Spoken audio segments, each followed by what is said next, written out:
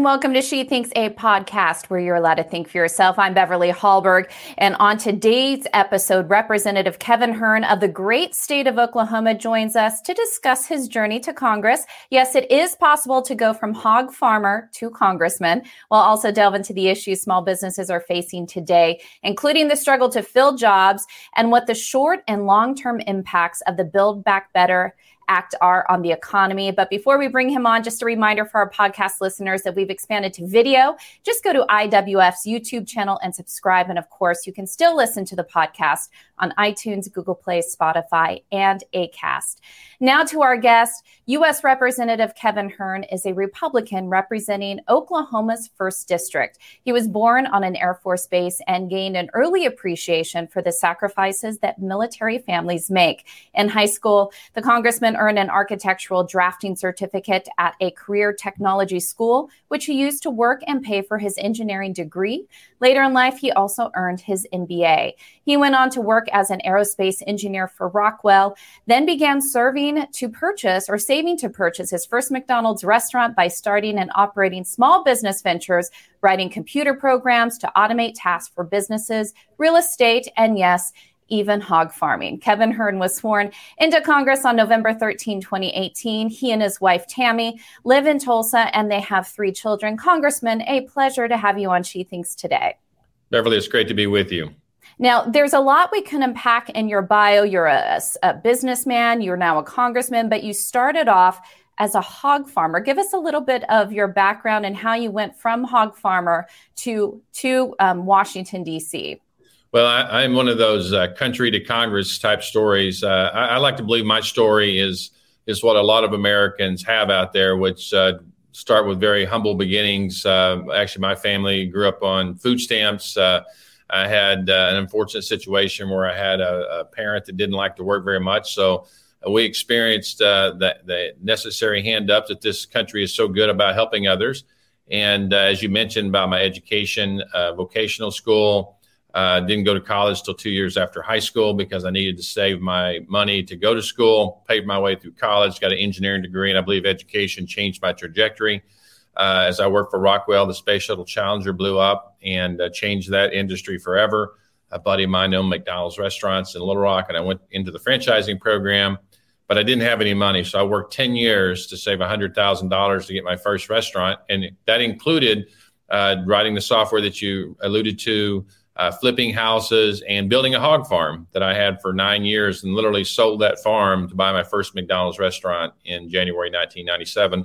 And that was the last time that I ever worked for anybody until I came to Congress, other than working for the customers that came through my 24 restaurants ultimately, and all the other businesses that I started and ran and hired thousands of people over the 35-year career in business before coming into Congress in November of 18. And what really made your decision to run for Congress? You were doing well, you had worked hard, you'd done all these things and doing well financially, I assume. And what made you say, I'm going to throw my hat in the race and run for Congress? Yeah, most people thought I was crazy for doing this, including former Senator Tom Coburn and others, a person that got me started in politics. He said, you're going to hate it because it's one of the most non-productive places you're ever going to experience. And what we've seen the last 4 years, at least my time in Congress, it certainly feels like that. But I ran on the idea that we get government out of the way, let aspiring entrepreneurs, it didn't matter your background, your ethnicity, what you believed, that you could go take an idea, a little bit of money, and a lot of hard work and have the opportunity to experience your American dream. And I saw through my career a growing impact of federal government competing with small businesses in America. So it's a very fractional type world in small business. You really just want to be left alone. You're not very political. But what we've seen lately is an all-out attack on small businesses that represent some 99% of all businesses in America. People that have, varying sizes, but even going back to the Affordable Care Act, trying to bifurcate business by 49 employees to 50 employees.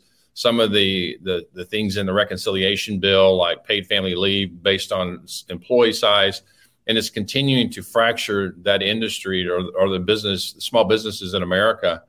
And I wanted to be the voice for the voiceless. And I've done that religiously. I mean, every single day I get a chance to share the message.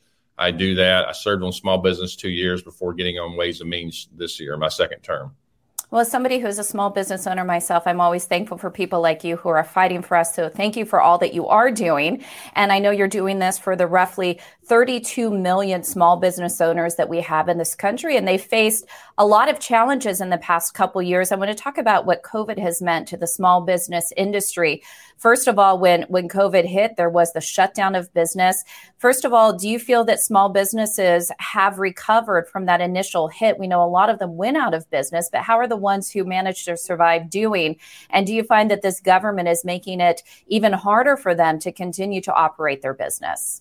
Well, as you know, as a business person, what you look at is how can you find an opportunity and fulfill that gap that's out there with the consumer.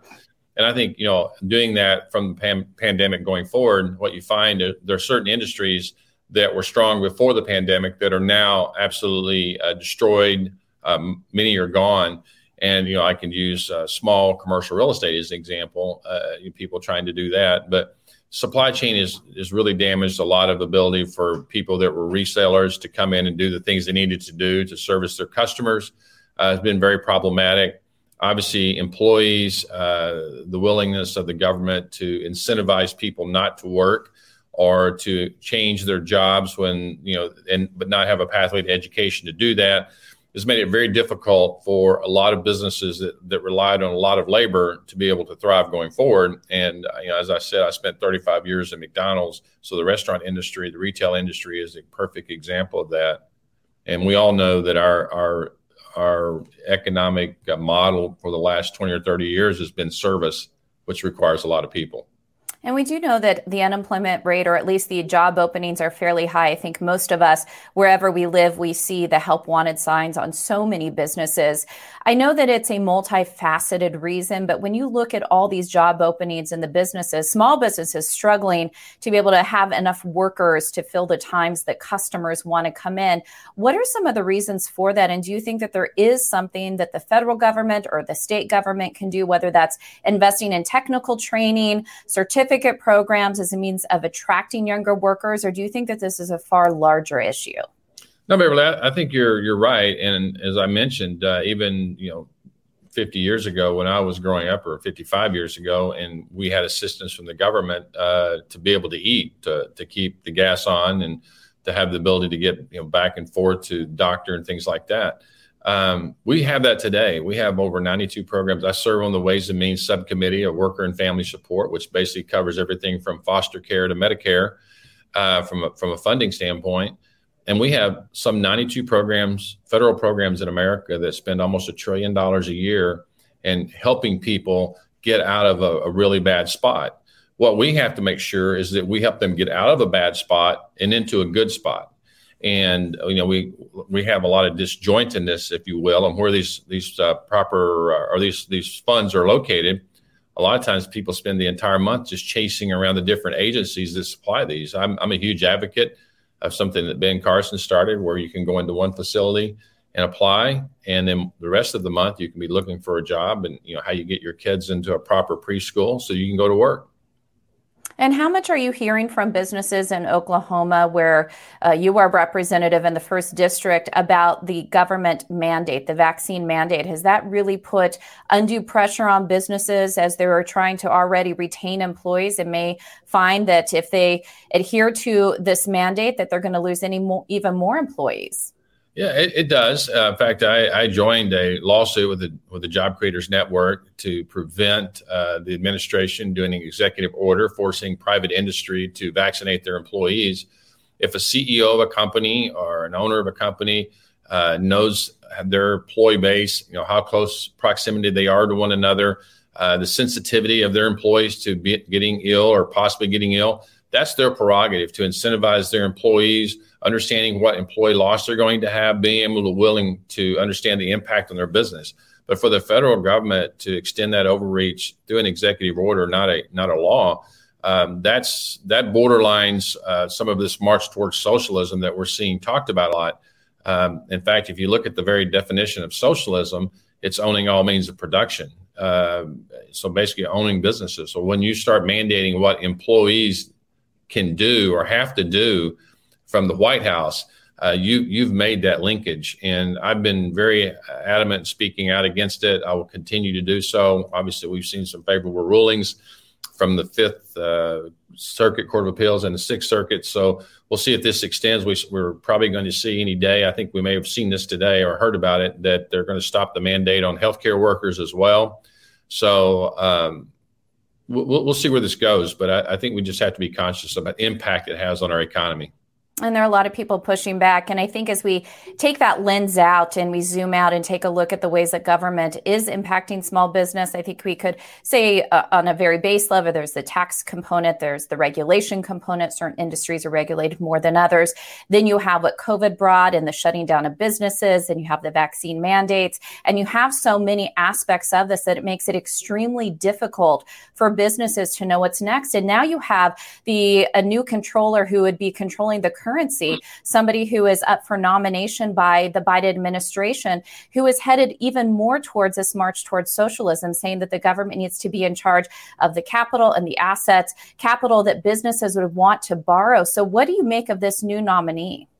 Well, obviously, just in her bold statements, I don't think she's left any ambiguity in what her desire will be should she get past the Senate hearings. Very unfortunately, a lot of times we see people go before the hearings that are very well skilled in what they say and not saying anything that would be an affront to our free economic model. But she has been very just outspoken about what's going on.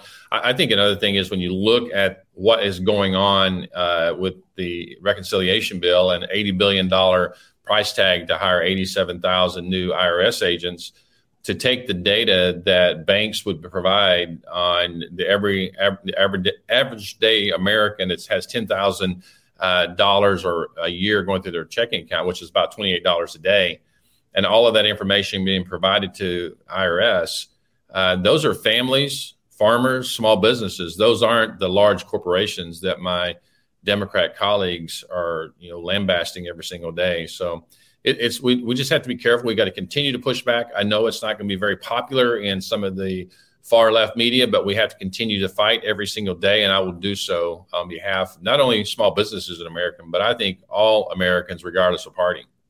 And I know that we are going to be facing more taxes, potentially increased costs of goods, not only as inflation increases, but as we are moving forward to the passage of the Build Back Better Act. I just want to get your thoughts on it. We are talking about a massive bill. What do you think this will do to the inflation that is an increasing concern in this country? Well, first of all, I think you have to look at Fed Chairman Powell, who we all know is a Republican that served under a couple of administrations that just recently got renominated.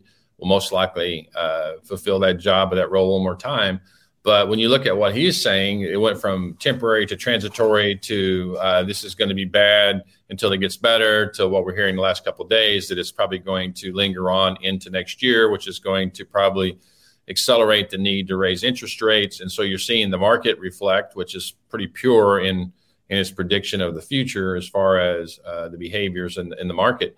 And then you start seeing the impact on the inflation on the supply chain.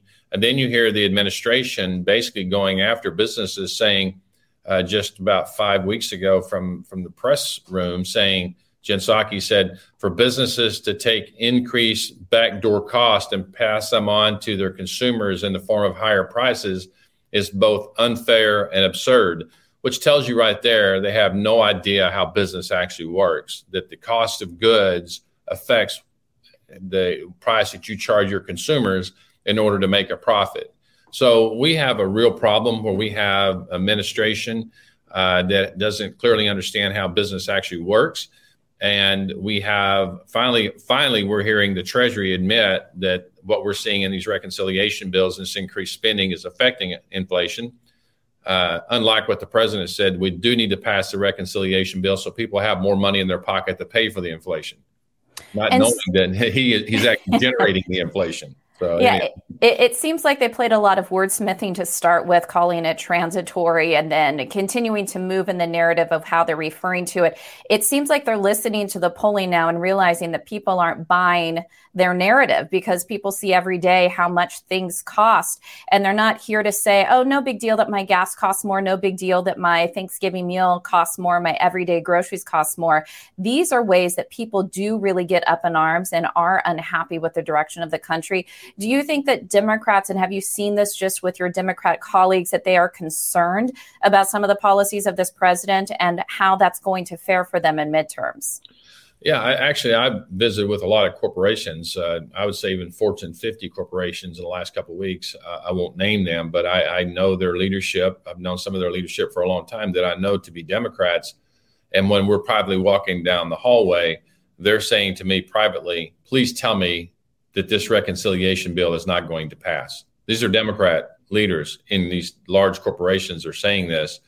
And because they know the impact that it's having not only on their companies and their increased pricing that they're having to do to their consumers, but also the impact that's having on their employees.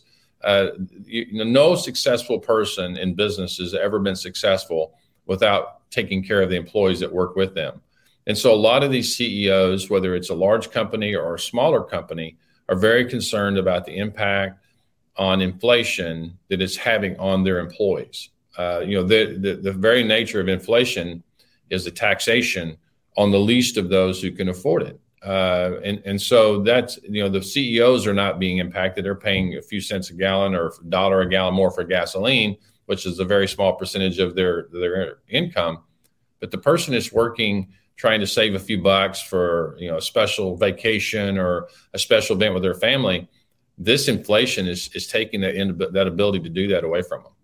And just final question for you before you head off today is, what do you think this means about the creation of future small businesses? I often refer to, and many do, that small businesses are the backbone of this country. And it seems like they are fading away to our detriment as Americans. So first of all, would you encourage somebody to start a business today? And do you think that we need to remove some of the burdens that government has put on small business in order for us to have a thriving small business sector? Well, first of all, I'm an eternal optimist. I think people have great ideas. I will find people like me over the years to invest in ideas and people who work hard, and the people who will succeed will always overcome.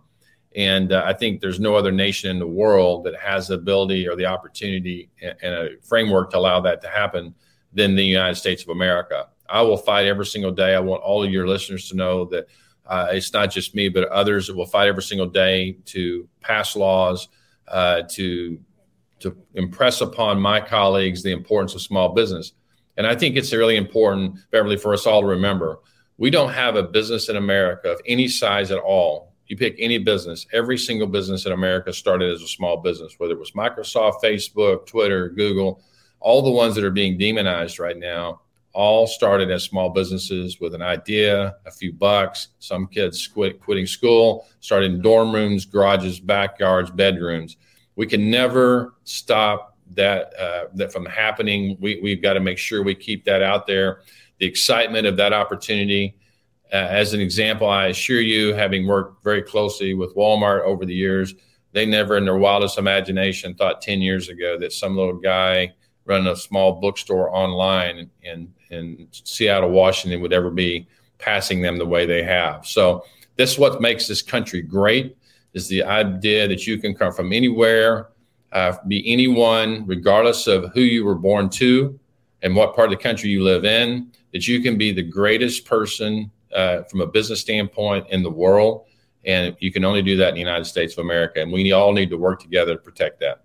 And just for clarification, are you then encouraging young people to quit school? Is that the message? I have not done that, for certain, but I will tell you that it's a humbling, having done that as a senior in high school, because I thought school was kind of boring. I realized after one day of looking around, seeing people using picks and shovels on building a bridge, nothing wrong with that. But it motivated me to go back to school the next day and finish my degree and get an engineering degree and an MBA. And again, this is the greatest country in the world. We ought to need to be happy for it, not try to change it every single day. Well, as I like to say, when it comes to young people, look at the career you want to have and figure out how to get the training you need to get there. Sometimes that's a formal education. Sometimes that's more on the job training. So I think there's a lot of ways we could look at preparing for a future career. But we're so thankful that you were standing up and fighting for small business. Representative Kevin Hern from the great state of Oklahoma. Thank you for joining She Thinks today. It's great to be with you, Beverly. Thank you so much. And before you all go, IWF does want you to know that we rely on the generosities of supporters like you. An investment in IWF fuels our efforts to enhance freedom, opportunity, and well-being for all Americans. Please consider making a small donation to IWF by visiting iwf.org/donate. That's iwf.org/donate. Last, if you enjoyed this episode of She Thinks, do leave us a rating or a review on iTunes. It does help. And we'd love it if you shared this episode and let your friends know where they can find more She Thinks episodes. From all of us here at Independent Women's Forum, thanks for watching.